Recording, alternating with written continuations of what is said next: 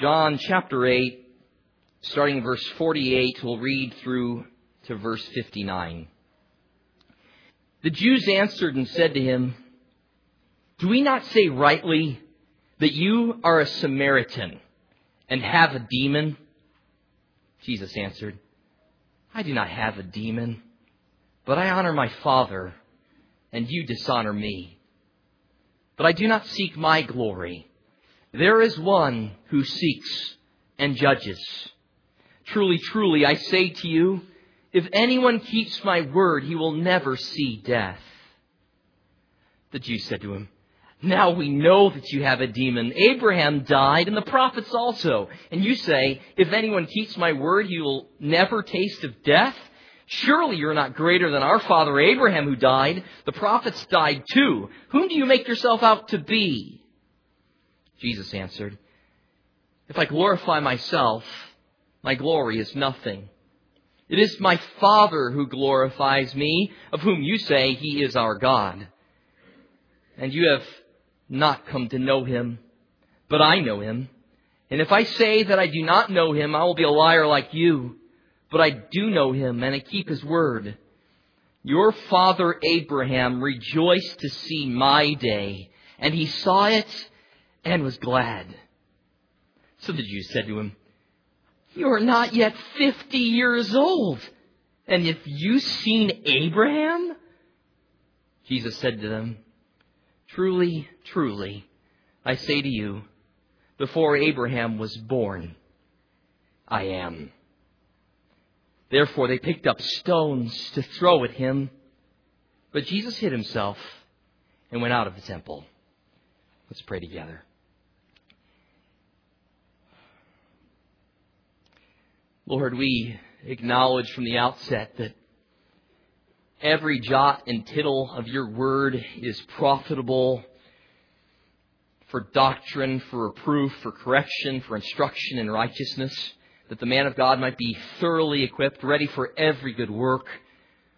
We acknowledge that every portion of your word should be mulled over, contemplated, meditated upon, studied. Lord, we find it a tremendous joy to study your word, whatever passage it might be. And simultaneously, we are so awestruck by passages such as these, such clear proclamations regarding the deity of your Son. And I pray that you would take these truths and plant them in our hearts. I pray that you would equip us from the example of Jesus, our Lord and Savior. Help us to engage the culture around us as he did. Help us to speak the truth and to speak the truth in love as he did. Help us to not back down, but to courageously stand firm in your truth, having put on the full armor of God. We ask today that you would train us and equip us further, that you would cause us to recognize the undeniable claims that Jesus made to his own deity, that you would cement these truths in our hearts and minds and make us ready to share them with others. We thank you for this marvelous gift of your Son, our only hope of salvation. We pray this in his name.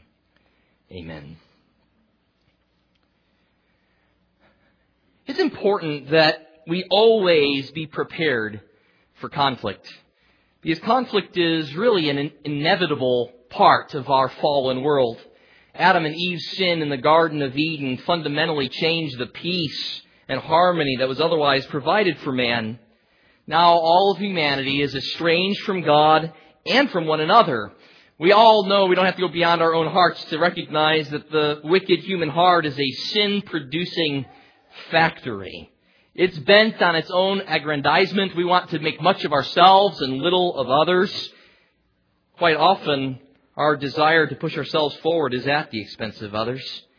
And so in this context, in which everyone looks out for themselves, conflict is inevitable. Yes, it's true that God's general grace is still operating, preventing sinful man from being as bad as he could be.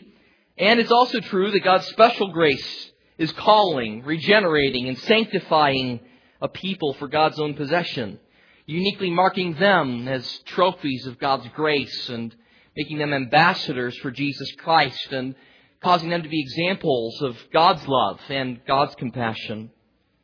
Both of those factors certainly lessen the amount of evil that's in conflict that is present in the world, but they don't prevent conflict. As a matter of fact, it's the existence of two kingdoms here on earth, that there are people still enslaved to the devil, and then there are those who have been freed from his tyranny and been made sons of God by God's marvelous grace, that ensures that we're going to be in the midst of a war. This is because we're told in 1 Peter 5:8 that our adversary, the devil, prowls around like a roaring lion seeking someone to devour. So Peter tells Christians that we must maintain a sober spirit, that we must be on the alert. Jesus explained himself in Matthew chapter 10, "Do not think that I came to bring peace on the earth. I did not come to bring peace, but a sword.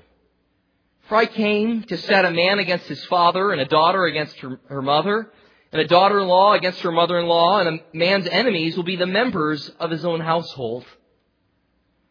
Jesus warns us to be ready for such situations. We must not be surprised when attacks come against us. As they've treated our Lord and Savior, we can be sure as his disciples they'll treat us similarly. Even though we've been given the glorious privilege of announcing the terms by which sinful, rebellious man can have peace with God, with their Creator, hardened rebels will often lash out against the very ones who bring this good news to them. So the very ones bringing this message of peace, the very ones who have been made peacemakers, are often the subject of quite a bit of abuse. For we recognize that the good news that we bring involves sinful man having to do the one thing he most despises, and that is to admit his own sin and to bow before his Maker. Remember, man's default position is to suppress the truth in unrighteousness. He doesn't come to the light because he's fearful that the light will expose his deeds. He loves the darkness, and so he flees from the light. And so as sinful man suppresses the truth in unrighteousness, this suppression can happen in a number of different ways, as we're going to note in the text before us today. Those occupations which involve dealing with inevitable conflict make themselves ready for conflict before the specific occasion of conflict occurs, right? If we know that we're about to go into some battle, it makes sense for us to prepare ourselves for the battle that we're about to step into. The time to prepare is definitely before you're faced with the real life situation. It's for this reason that military and police forces develop ROEs, or otherwise known as rules of engagement. These rules of engagement provide instructions and principles and rules for these combatants to follow. It determines when and where and how force will be used in any conflict. Now, the rules will vary from one organization to another, but they provide general principles for how adversaries, how enemies, should be responded to. Rules of engagement provide consistent, understandable, and repeated standards for those who are serving us as soldiers or as police officers are the big ones, giving them a paradigm from which to view engagements, conflicts that will inevitably arise. Typically, rules of engagement allow greater amounts of force to be used as the force being used by the enemy increases. It's usually commensurate with if they start to use this sort of force, you can use this sort of force in peacekeeping sorts of situations. At war, it's a different story. But soldiers who are engaged in the maintenance of peace are allowed deadly force only if combatants are themselves using it. Now, these rules of engagement are helpful because they synchronize the activities of military personnel and the overarching goals that political leaders have. There's always a very fine balance in these rules of engagement, how they should be put forward. There's always two competing goals that are having to be carefully balanced. Force needs to be used effectively in order to accomplish a mission. If you don't have the ability to actually accomplish the mission, then how are you going to accomplish it, right? So there's a sense in which they have to be given the liberty in order to make sure that they can accomplish mission objectives. Yet force has to be controlled so as to not become excessive. Excessively tight rules of engagement can prevent the mission from being accomplished effectively. But on the other hand, excessively loose rules of engagement can facilitate the escalation of a conflict, which, while being tactically effective, in other words, you actually accomplish the mission, you end up losing the war. You end up causing a worse problem than you started off with. I mention all of this because I believe the Scriptures are clear that we're immersed in a war. That we're not just merely civilians, that we're soldiers in a spiritual warfare. We're told to put on the full armor of God, that we may be able to stand firm against the schemes of the devil, Ephesians 6:11. So a warfare mentality must be adopted. I dare say one of the most dangerous situations for Christians today is believing that we're not at war. Neglecting to realize that there is a spiritual warfare always going on. Paul told Timothy in 2 Timothy 2:3-4, "Suffer hardship with me as a good soldier of Christ Jesus." Listen, no soldier in active service entangles himself in the affairs of everyday life so that he may please the one who enlisted him as a soldier. The point is this: conflict is inevitable. So preparations need to be made. Now, while the conflict that Christians engage in is of a spiritual nature, it's conflict nonetheless. Though we walk in the flesh, we do not war according to the flesh. For the weapons of our warfare are not of flesh, but are divinely powerful for the destruction of fortresses. We are destroying speculations and every lofty thing that's raised up against the knowledge of God. And we are taking every thought captive to the obedience of Christ. 2 Corinthians 10:3-5. Our weapons are of a much different nature than those of our military personnel. For our conflict is of a different nature. Our rules of engagement, therefore, are different too. For our enemy is also one whom we're commanded to love and pray for. Matthew 5:44. Recognizing that we too were once where they are. That we once were enslaved to the lusts of our flesh and the desires of the flesh and the mind, and were by nature children of wrath, even as they. We once walked according to the course of this world, according to the prince of the power of the air. There ought to be compassion in our hearts towards the lost, because we recognize that we were once there too. And were it not for the grace of God, we would still be there. So you can recognize real quickly that our rules of engagement are going to be quite different than typical rules of engagement. When we remember that we were once there, and we also remember our Lord's words to us, that those who are our enemies we're called to pray for, and those who hate us we're supposed to respond in love toward. We're called to provide a defense for the hope that is in us, to explain and bear witness to the hope that's in us. But we're also told in that same passage in 1 Peter 3:15 how we're to do so, with gentleness and reverence. Note that the manner in which we engage the lost is tremendously important to our Lord. It's not just a matter of speaking truth in a cold fashion, but speaking truth in love. This is what we must do. Now, one of the unique features of the Bible is its variety of literary genres.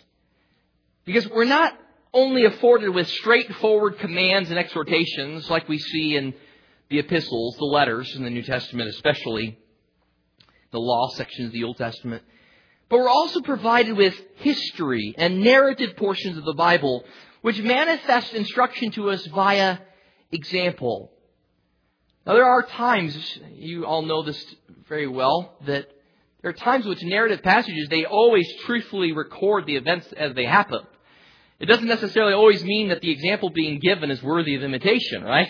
As a matter of fact, some of those are bad examples meant to warn us away from the behavior that they were engaged in. But it's a beautiful thing when we have the Word of God recounting to us truthfully, accurately, as it does everything, but in this case, the life of Jesus. For did Jesus ever do anything wrong? Was there ever any sin found in Jesus? No. So when Jesus sets an example, we can be sure that it's an example worth following. Back in the 1990s, a grassroots phenomenon kind of swept through, especially youth culture and evangelical Christianity. It started by a man by the name of Dan Seaborn in Holland, Michigan, who started from his youth group really pushing forward the acronym WWJD. The acronym spread through, especially the United States, through Bible studies and Christian paraphernalia. The motto, "What would Jesus do?" was being used to remind evangelical Christians, especially youth, of their duty to act in a manner that would demonstrate Christ-likeness, so would demonstrate the love of Christ, these sorts of concepts. WWJD began showing up on just about everything. You could get it on bracelets and necklaces and Bible cases and bumper stickers and T-shirts, as the typical Jesus junk goes. It spread through all of these things, and this was found on just about everything. The problem with the acronym, which might have been okay if it just existed as it was, but the problem with the acronym is that it's only so good as your understanding of what Jesus actually did. Kirk Cameron and Ray Comfort have encouraged the use of a different acronym, WDJD. What did Jesus do? Because the problem with WWJD, when coupled with postmodern relativistic philosophy, is I have my own personal Jesus, and I'll do whatever my personal imagined Jesus would do in this situation. And everybody going around imagining that they can just picture what Jesus would potentially do in this situation with no biblical basis for their argument as to why Jesus would behave in that particular way, in that particular situation. You see, your idea of how Jesus would act or respond to a particular situation that you're encountering must be based in some real knowledge of the genuine Jesus as he interacted historically with people around him. So for that reason, it's important that we know him before we attempt to explain what he would do given the situations that we encounter. WWJD works great for the person who knows WDJD. The person who knows what Jesus did do is now equipped to talk about what Jesus would do in their particular situations. And here's the beauty of our study of the four Gospels. We're becoming intimately acquainted with Jesus Christ. And here in this passage, I believe we can learn some rules of engagement from our Lord and Savior. We don't have to guess about how Jesus would interact with unbelievers. We have it exemplified for us. We don't have to be surprised by the variety of reactions that unbelievers give us when we bring the gospel, for they're exemplified in this passage before us. Jesus has gone before us, and he has set an example. And here is one case in which we need not question whether the historical narrative is merely recounting what happened, whether good or bad, for Jesus always acted in accordance with God the Father's will. He only spoke that which God the Father told him to speak. So we know that the example that Jesus gives us is worthy of imitation. Jesus, the Son of God, was sinless. So his actions, not only his words, his actions are a treasure trove of instruction for us. Isn't it a beautiful thing to know when you open up the Bible and you read about Jesus Christ that you won't go wrong if you follow Jesus? Earthly teachers can lead you wrong. And I promised before the Lord that I would never intentionally mislead someone. But the truth is, I'm not infallible. I could be wrong. but Jesus isn't. This is why our continual appeal is to the Scriptures, to the Bible. What does God's Word say? For it is here that you won't go wrong. You'll never go wrong learning from Jesus. So as we look at the climactic final interchange between Jesus and this group of Jews in John 8, verses 48 through 59, I want to help us contemplate and to learn together 6 rules of engagement. 6 rules of engagement that we find from Jesus' own example. 6 rules of engagement. I'm going to rifle them off right now. You're not going to be able to write them all down. They're semi-long. We'll come to them individually. If you need to get the tape later, we'll put it up online. You can get it. Number 1, be ready to engage in rational dialogue with unbelievers. Be ready to engage in rational dialogue with unbelievers. There's the first step. First rule of engagement. Be ready to engage in rational dialogue with unbelievers. Number 2, expose baseless accusations calmly and confidently. Expose baseless accusations calmly and confidently. 3, don't obsess over protecting your own reputation. Don't obsess over protecting your own reputation. 4, let nothing deter you from gospel proclamation. Let nothing deter you from gospel proclamation.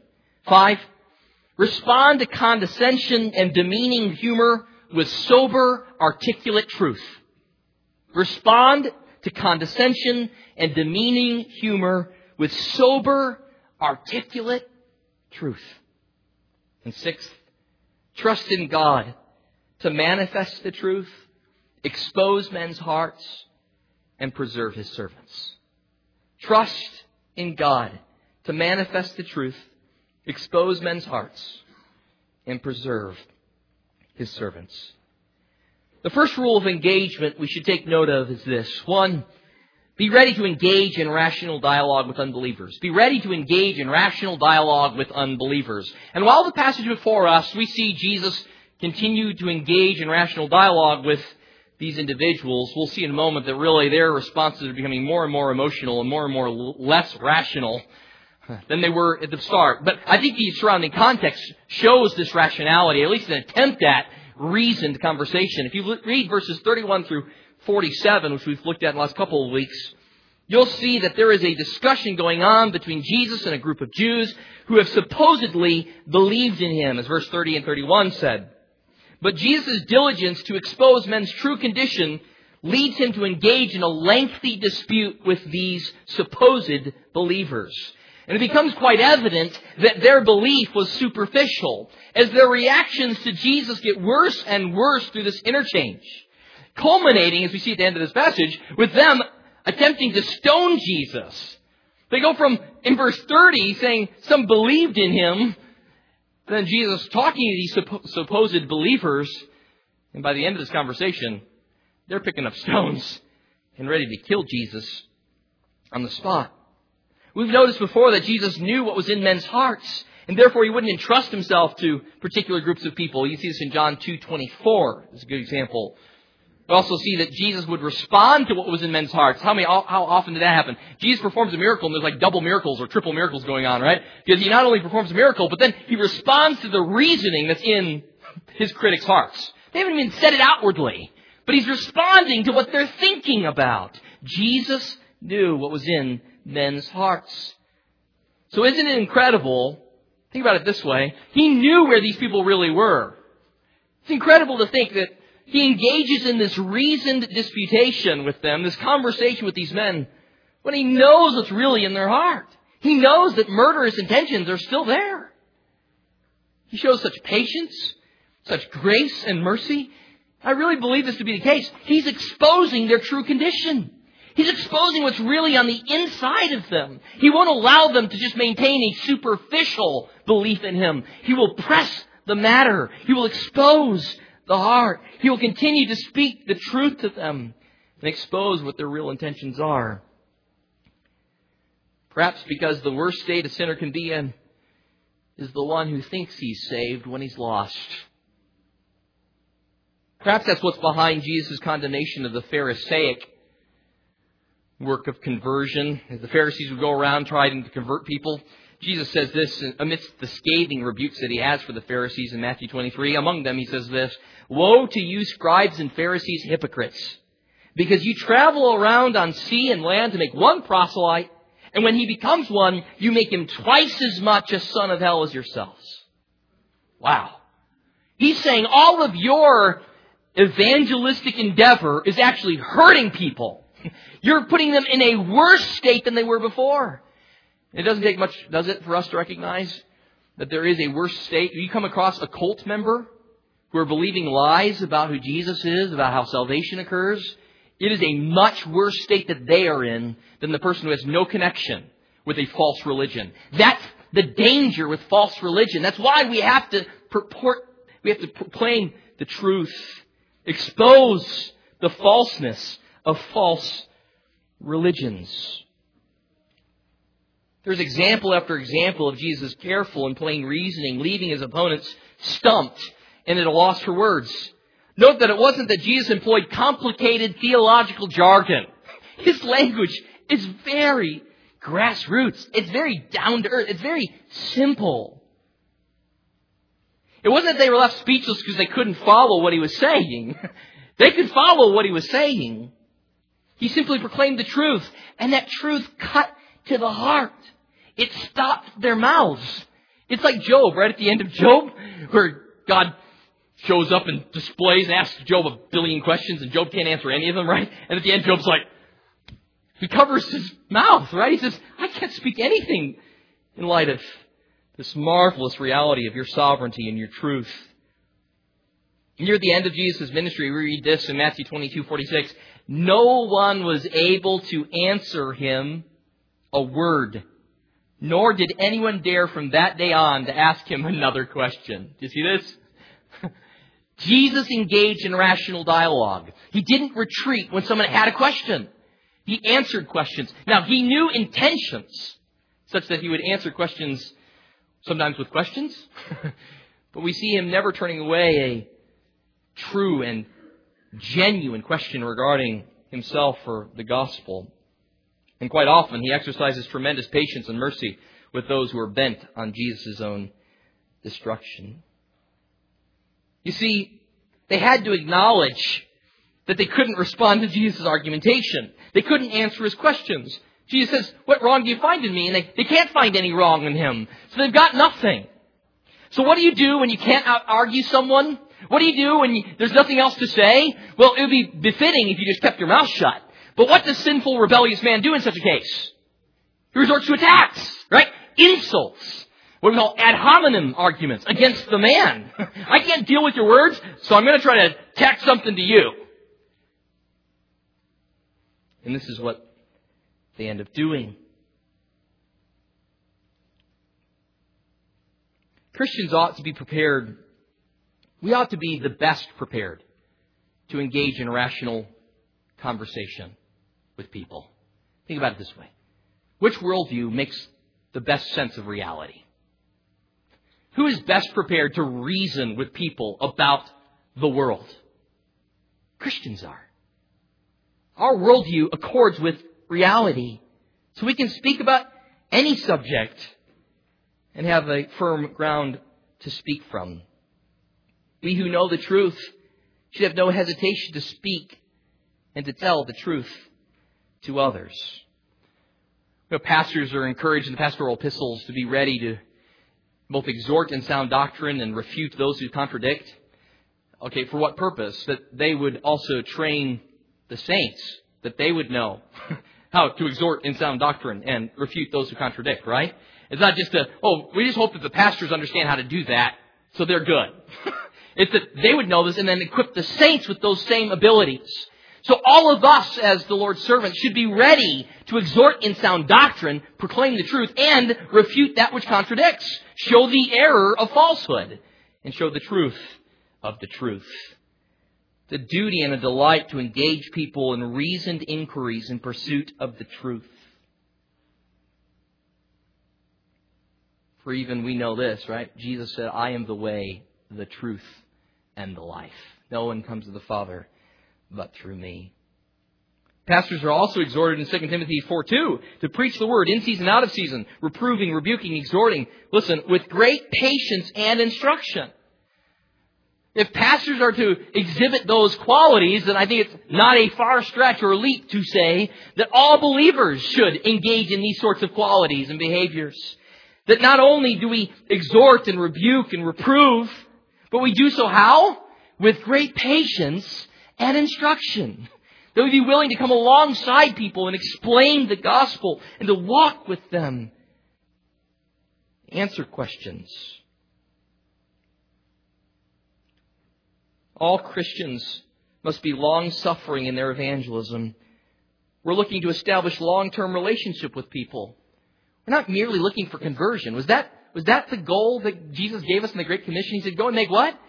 Disciples, which means ongoing relationship. So we're engaging in a momentary conversation with the hope that this conversation will continue.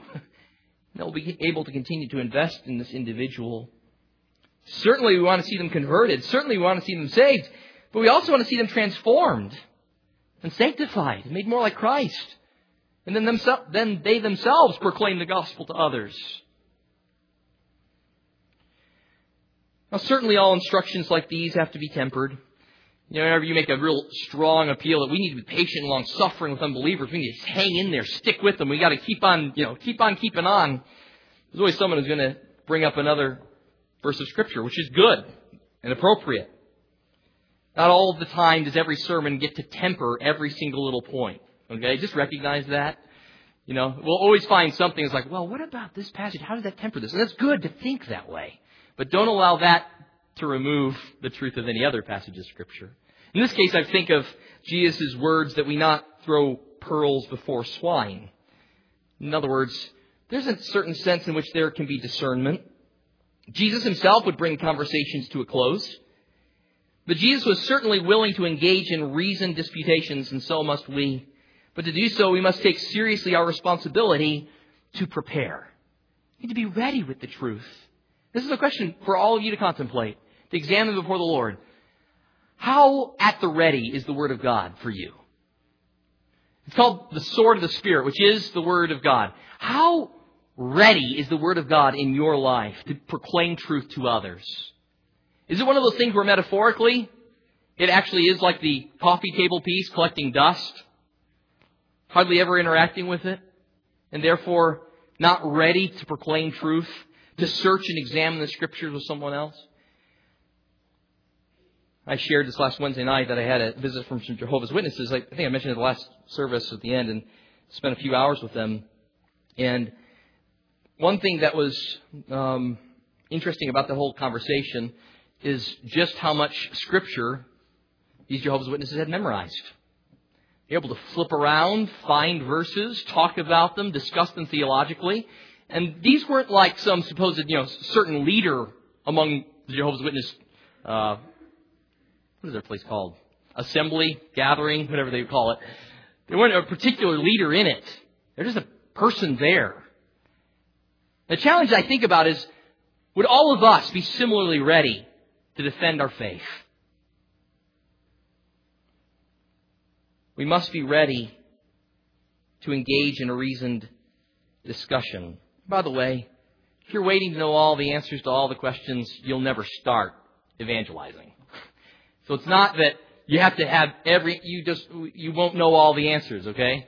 And it's okay to say, I don't know, and I'll look into it, and let's talk about it some more later on. Can we get together again and talk about that some more? But also, don't become lazy and slothful and say, well, I just don't have any time. I'm not spending any time in the Word of God. How sharpened is the Word of God in your arsenal? Are you ready to go with it? The second rule of engagement deals with how we respond when the discussion moves away from rational argumentation.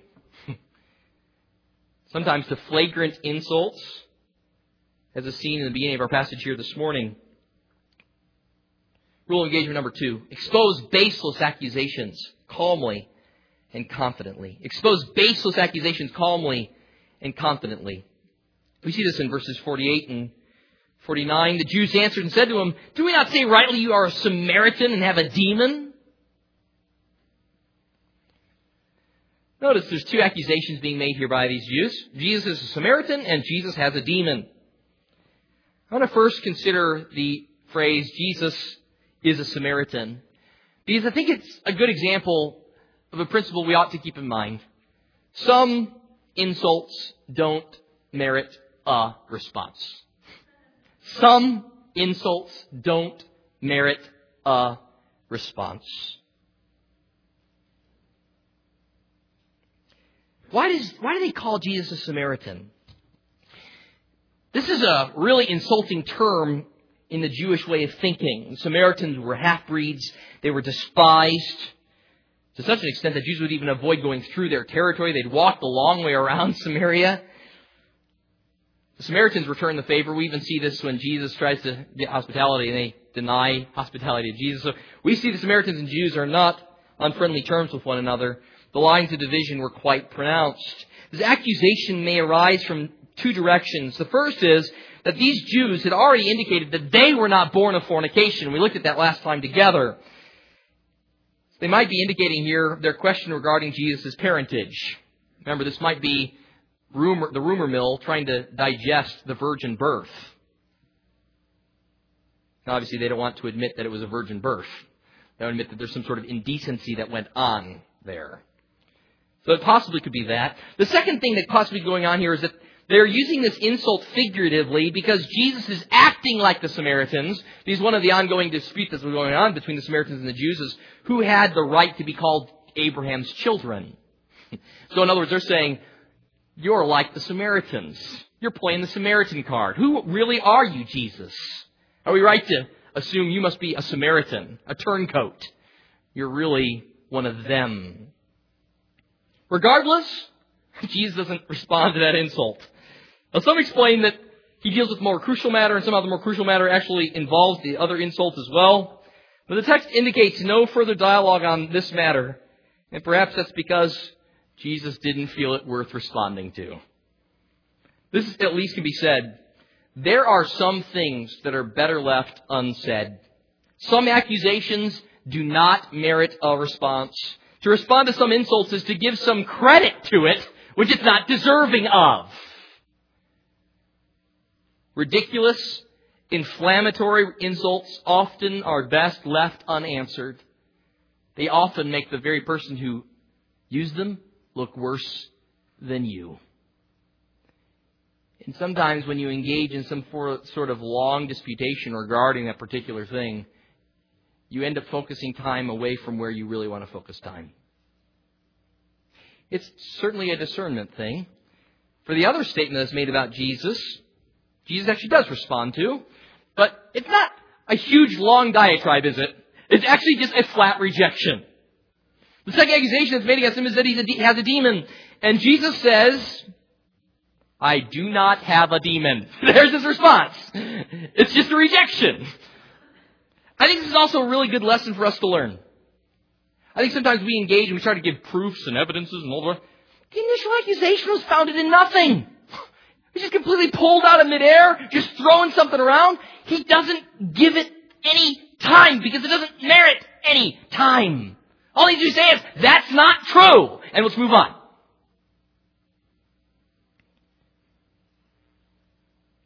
There's a couple of times where Jesus has been said to have some sort of league with the demons, or Matthew 12, he was told that he cast out demons by Beelzebul, the ruler of the demons. In John 7:20, just earlier here, the crowd answered, you have a demon. And now 2 times here in our text this morning, the Jews say this. We find it again in John 10. They're still speaking of it. It says he has a demon and he's insane. This is verse 20 and 21. Why do you listen to them? And then others are saying, these are not the sayings of one demon possessed. The demon cannot open the eyes of the blind, can he? Even people who aren't engaged in they just recognize this is a ridiculous insult. It doesn't have any merit. Jesus flatly rejects it. He succinctly rejects it. I do not have a demon. He didn't need to give anything further. There wasn't a further explanation required. They had not furnished any proof to substantiate their claim. So all that was required was a rejection. Remember this, guys. Unsubstantiated accusations require nothing more than a rejection. They require nothing more than a rejection. No refutation is required because no case has been made. Again, I know my mom has sometimes said this to me. Less is more. Less is more. It's not just because it has nothing to do with not being courageous, not standing up. There's a third rule of engagement that I think links us together and helps us understand it. It's this. The third, don't obsess over protecting your own reputation. Don't obsess over protecting your own reputation. Friends, if you do, you'll never actually accomplish it anyway. I don't care how hard you try. There will be people who don't like you. There'll be people who say mean things about you. There'll be people who gossip about you. Remember also, sinners, you have been gossips too. You have talked about other people. Just remember that next time you get insulted because somebody's talked behind your back. Yeah, they shouldn't have. But you have too. And you've been forgiven by the grace and mercy of God, so forgive them. Certainly you can confront them, but forgive them and move forward. Too often we get too tied up in our own reputation. We're on policing what everyone thinks about us. Jesus, on the other hand, he entrusted himself to his heavenly Father. He denies that he has a demon, and then he explains his priority activity. He says, I'm here to honor my Father. And then he describes what they're engaged in, but you dishonor me. Your attempt right now is to dishonor me. My attempt is to honor my Father. That's what I'm after. He wasn't interested in getting into a shouting match regarding his relative worth and what was motivating his activity. Instead, he knew that God the Father would sort all of that out. He said, I don't seek my glory, but there is one who's seeking it, and there is one who's judging. You see, Jesus could rest in knowing that his Father cared for him. And instead of expending energy defending himself, Jesus trusted his Father's ability and desire to bear witness to who the Son was. Jesus said, if I glorify myself, my glory is nothing. My Father is the one glorifying me, whom you say that he is our God. He said, that one that you claim is your God, he's the one who's glorifying me. I don't have to stand up for myself. He'll take care of it. God's going to protect my reputation. He's borne witness to who I really am. And oh, God the Father did that, didn't he? How about at Jesus' baptism in Matthew 3:17? A voice out of the heavens said, this is my beloved Son, with whom I'm well pleased.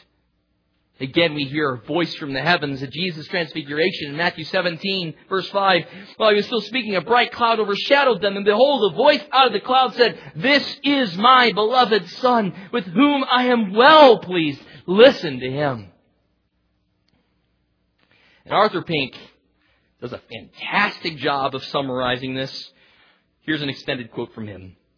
To honor is to do or speak that of a person which shall not only manifest our own esteem for him, but shall lead others to esteem him too. The Father's esteem for the Son is evidenced by his love and admiration for him, as well as his desire to make him the loved and admired of others. God honored him at his birth by sending the angels to herald him as Christ the Lord. He honored him during the days of his infancy by directing the wise men from the east to come and worship the young king. He honored him at his baptism by proclaiming him his beloved Son. He honored him in death by not allowing his body to see corruption. He honored him at his ascension when he exalted him to his own right hand. He will honor him in the final judgment when every knee shall bow before him and every tongue confess that he is Lord. And throughout eternity, he shall be honored by redeemed people who shall esteem him the fairest among 10,000 to their souls. Infinitely worthy is the Lamb to receive honor and glory.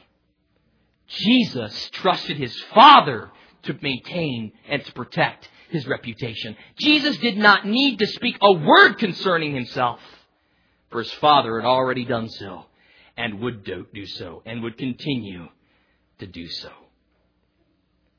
Friends, if this is Jesus' response, how much less should we be concerned about our reputation? Our reputation is not our ultimate concern.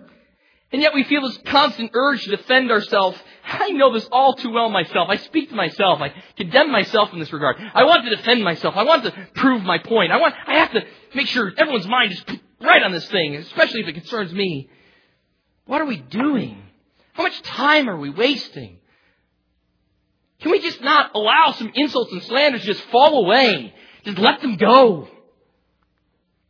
Why? Because we can't handle all insults and slanders. We can't spend our time doing this continually. Romans 12:19, never take your own revenge, beloved. Leave room for the wrath of God, for it is written, vengeance is mine, I will repay, says the Lord. Again, as all things, caution. Not to say there's never a time to provide a refutation to specific attacks. The Apostle Paul exemplifies a good example of that, right?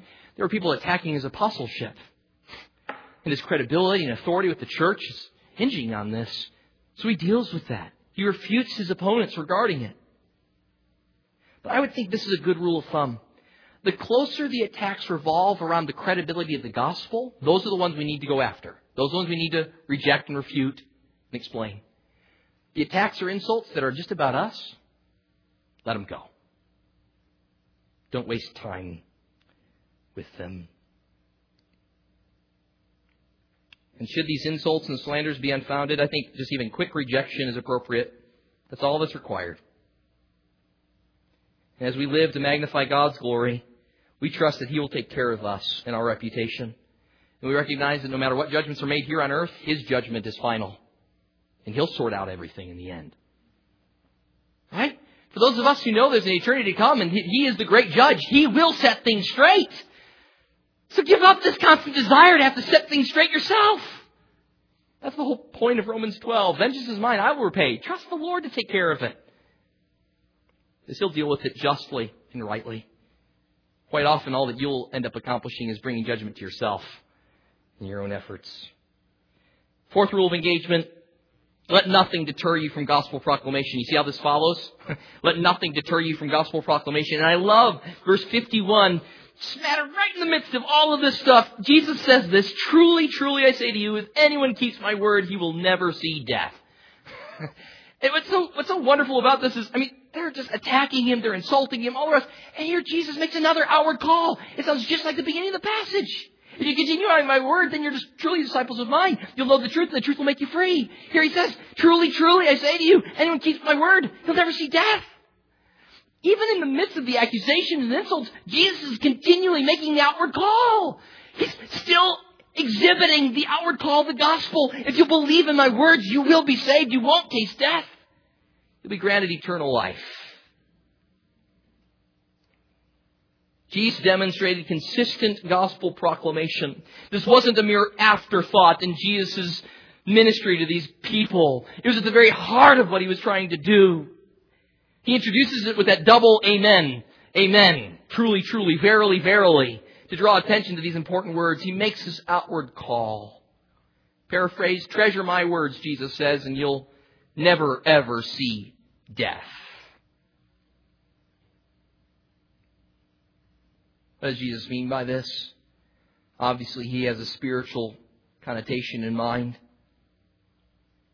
Believers won't see death because believers, having been born again of an incorruptible seed, as 1 Peter 1 says it, live even when they die.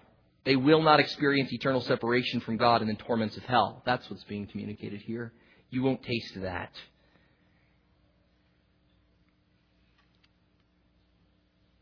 But note this. If Jesus had just spent all of His time rebutting these previous insults, when would there have been time for this? Such wonderful, wonderful example for us to follow.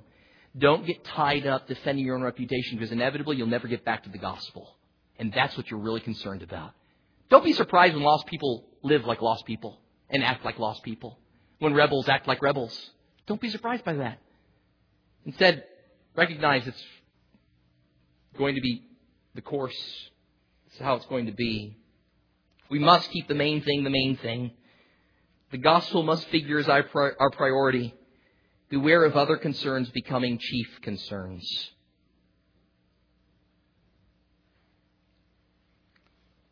Recognize there's always an opportunity cost to time, energy, and resources, isn't there? We only have so much time with people. We have so many words to share with people. So think about that next time when you're in a conversation with someone. I only have so many words to share with this person. What will those words be? What will I spend my time with? Fifth rule of engagement Jesus exemplifies for us is respond to condescension and demeaning humor with sober, articulate truth. Now that's a big mouthful. What I'm trying to say is this. When people start to make fun of you and pick at you and make light of the things that you're proclaiming, respond with ongoing, sober, articulate truth. It's not a time to resort to frivolous things. They want to make fun of things that have a sober, eternal reality. I've mentioned before, it's one of the worst things that can happen from the pulpit today is for things of an eternal nature to be lifted up as just flippant humor. It's not that there's not ever humor. There is humor and it can be used rightly. But it really frustrates me. That's an unbiblical word. Angers me when I hear the pulpit being used to just be a stand-up routine. This is not appropriate to the situation. And Jesus here encounters the scoffing of the ungodly, and we will too. You see, Jesus' words had definitely hit a nerve. But instead of leading these Jews to repent, it evoked from them ridicule. Calvin comments, they curse him, as men are wont to do when infuriated like enraged dogs they cannot find anything else to say. They're mad. They can't respond with reasoned arguments, so they're just going to lash out. You can note the regression of responses with these wicked Jews. Do we not say rightly you're a Samaritan and have a demon? Now we know that you have a demon. You're not greater than our father Abraham who died. The prophets died also. Who do you make yourself out to be? Who do you think you are? You haven't yet 50 years? And you've seen Abraham? You can't read these things any other way. I'm sorry, that's the way they're to be read. Twice they assert that Jesus has a demon, even though nothing about Jesus gave indication that he was demon-possessed. Then they find Jesus' words ridiculous, so they laugh at the thought that Jesus was greater than Abraham and the prophets, when in reality there can't even be a comparison made between Jesus and the Old Testament saints. Calvin said, all of the stars are thrown into the shade by the brightness of the sun, so all the glory that is to be found in all the saints must fade away before the incomparable brightness of Christ. Amen. And then they taunt Jesus, asking, who do you make yourself out to be? Finally, they scoff that there is some way for Jesus, being less than 50 years old, to somehow have seen Abraham, which, by the way, is a misrepresentation of what Jesus said. He didn't say, I saw Abraham, although, since he is eternal, he did. But he didn't even say that. He said that Abraham saw me. He saw my day. Speaking prophetically about what Abraham was looking forward to, and that he rejoiced. So they even mess up what Jesus said. They speak from spiritual ignorance. They attempt to make Jesus out to be a fool. Their claim to know God while blaspheming God's own Son shows their ignorance, shows that they're ludicrous. But this is so par for the course, especially in our own day. The idea is to make Christianity out to be foolish, ridiculous, irrational, filled with crazy, ignorant zealots. That's what our culture wants to do with Christianity.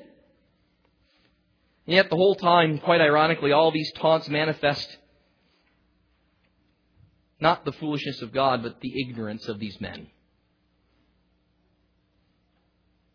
Kevin he was praying over offering this morning, made reference to this passage in 1 Corinthians 1. The foolishness of God is wiser than men, and the weakness of God is stronger than men. Consider your calling, brethren. There are not many wise according to the flesh, not many mighty, not many noble, but God has chosen the foolish things of the world to shame the wise. And God has chosen the weak things of the world to shame the things which are strong. The base things of the world and the despised God has chosen, things that are not, that he might nullify the things that are, so that no man may boast before God. Recognize this.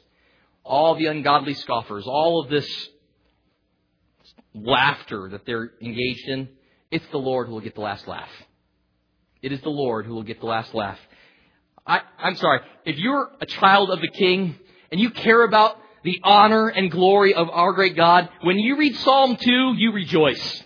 Why are the nations in an uproar and the peoples devising a vain thing? The kings of the earth take their stand and the rulers take counsel against the Lord and against his anointed, saying, let us tear their fetters apart and cast away their cords from us. Verse 4, he who sits in the heavens laughs. The Lord scoffs at them. Think about how just ridiculous that picture is. Bunch of little creatures gathering together their meager supplies to do battle against the Creator of everything, the Almighty, the one who holds their very breath in His hand. The Lord will get the last laugh. So what should we do when the lost laugh at us, when they scoff at the truth that we proclaim? Let's respond to disrespectful laughter with sobering truth. Let's do that. Because you see, while it's still called today, there's an opportunity for them to repent and come to Christ. So let's, as ambassadors of Christ, respond as Jesus did. As they're laughing and taunting, He just continues to respond with truth. Jesus continues to confront these insults, these taunts, this scoffing with clear, precise, sober truth. He won't allow the truth of who He is and the nature of the gospel to be taken lightly, so neither should we. Jesus explains that Abraham rejoiced to see Jesus' day and saw it and was glad. I don't have time to look at it right now. You can take a look later on. Hebrews 11, verses 8 through 13. Read through that passage. Really great insight and I think connection with what Jesus is saying here. Connecting that Abraham was looking forward to the coming Messiah. You can read that in Hebrews 11. You see, these Jews wanted to murder the very one in whose coming Abraham rejoiced. They call themselves children of Abraham, but they want to murder the very one that Abraham was most excited to see. And they taunt Jesus. Who do you make yourself out to be? Who do you think you are? What a crazy question. You see, Jesus, who did He make Himself out to be in His incarnation? A man of no reputation. That's what He made Himself out to be. Do you recognize this with me? Jesus humbled Himself. Jesus did not seek His own glory. Had that been His desire, He could have remained in heaven and continued in the glory that was His from all eternity. Who did He make Himself out to be? Philippians 2 says it. Have this attitude which is also in Christ Jesus, who although He exists in the form of God, did not regard equality with God a thing to be grasped, but emptied Himself, taking the form of a bondservant, and being made in the likeness of men, being found in appearance as a man, He humbled Himself by becoming obedient to the point of death, even death on a cross. Isaiah 53 says it. Who's believed our message? To whom has the arm of the Lord been revealed? For He grew up before Him like a tender shoot, and like a root out of parched ground. He had no stately form or majesty that we should look upon Him, nor appearance that we should be attracted to Him. He was despised and forsaken of men, a man of sorrows and acquainted with grief. And like one from whom men hide their face, He was despised, and we did not esteem Him. Surely our griefs He Himself bore, and our sorrows He carried. Yet we ourselves esteemed Him stricken, smitten of God, and afflicted. Who did Jesus make Himself out to be? The servant of his Father. He submitted Himself to God the Father's plan of redemption and fulfilled all righteousness. Laid down His life as a sacrifice for those who believe in Him, and then rose again, securing their redemption. The sixth rule of engagement, final one, that we need to remember here this morning is to trust in God to manifest the truth, to expose men's hearts, and preserve His servants. I think all of this is kind of set the stage for a bold proclamation from Jesus. A discussion of Abraham and who are his children has been a major point of this discussion. So this provides a setup for Jesus to make bold proclamation regarding His identity. The Jews are there laughing, so it seems, one moment. How could this young whippersnapper claim to have seen Abraham? How could his word prevent people from tasting death when Abraham and the prophets died? All of these questions are answered with these final, bold words of Jesus. Again, He introduces it with that phrase, truly, truly. I say to you, before Abraham, translated here, was born or became, I am. Before Abraham was, I am. Now, this is actually the third time that this I am construction happened in this chapter of John 8. You find it in verse 24 and also in verse 28. On the other occasions, it can be understood as I am He, and it's usually translated that way. But this last one is emphatic. It's undeniable what Jesus is saying here. The phrase is very specific. He's not merely asserting His pre-existence to Abraham, for He doesn't say, before Abraham was, I was. But He says, before Abraham was, I am. And with this present statement, He makes very plain that He speaks to His own eternality, that He is eternal, that He is self-existent eternally. And this quality is a distinctive that only God has. Well, Abraham had a beginning. Jesus claims here to not have a beginning. Jesus had no beginning, for He always has been, and He always will be. Perhaps next to John 1, the very first part of this gospel, doesn't get any more specific and clear regarding who Jesus is, that He is God. Jesus uniquely knew His Father. He kept His word because in actuality He was God the Son. And look how these supposed believers respond. The insults, the demeaning humor, all gives way to murderous rage. And can I just comment on this? How close between one another those two positions can be. Someone who's antagonistic towards the gospel can one moment be laughing and making fun of it, and the next minute be ready to kill you for it. And there's not really all that much separating those two positions. One moment, they're laughing at Jesus. The next moment, they're ready to kill Jesus. We see exactly where these men are in reference to Christ. They want Him dead. It seems like a sudden switch, but upon having their arguments dismissed, their insults rejected, their humor sobered, what remains of their final options are either A, repentance, or B, supreme rejection. Jesus has removed all their rational arguments. He's rejected their insults. He's sobered their humor. So all that's left is either I'm going to repent and believe in Jesus, or I'm going to reject Him in a huge way. The gospel does not leave people unaffected.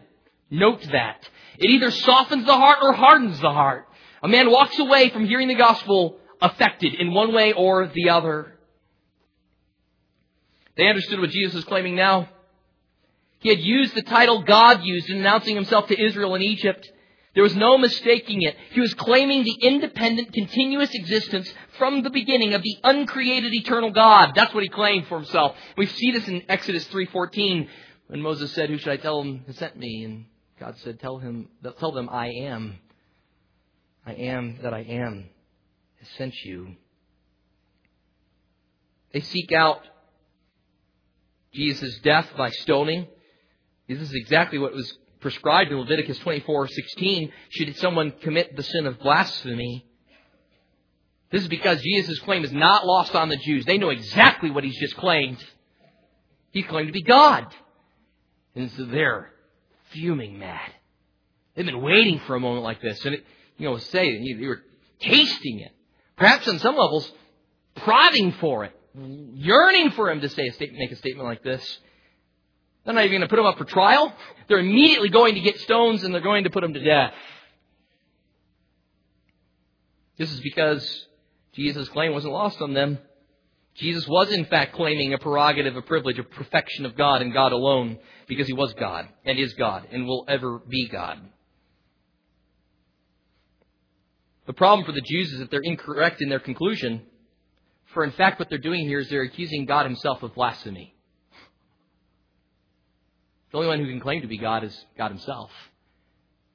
And so where they go wrong is in their failure to recognize that Jesus is God and therefore can claim to be God.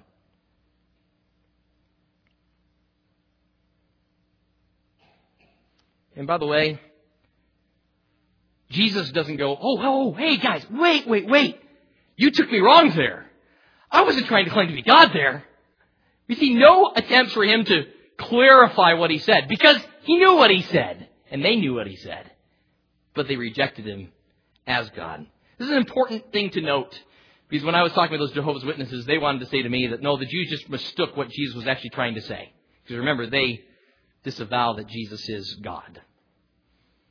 Capital G-O-D, God. I go, no.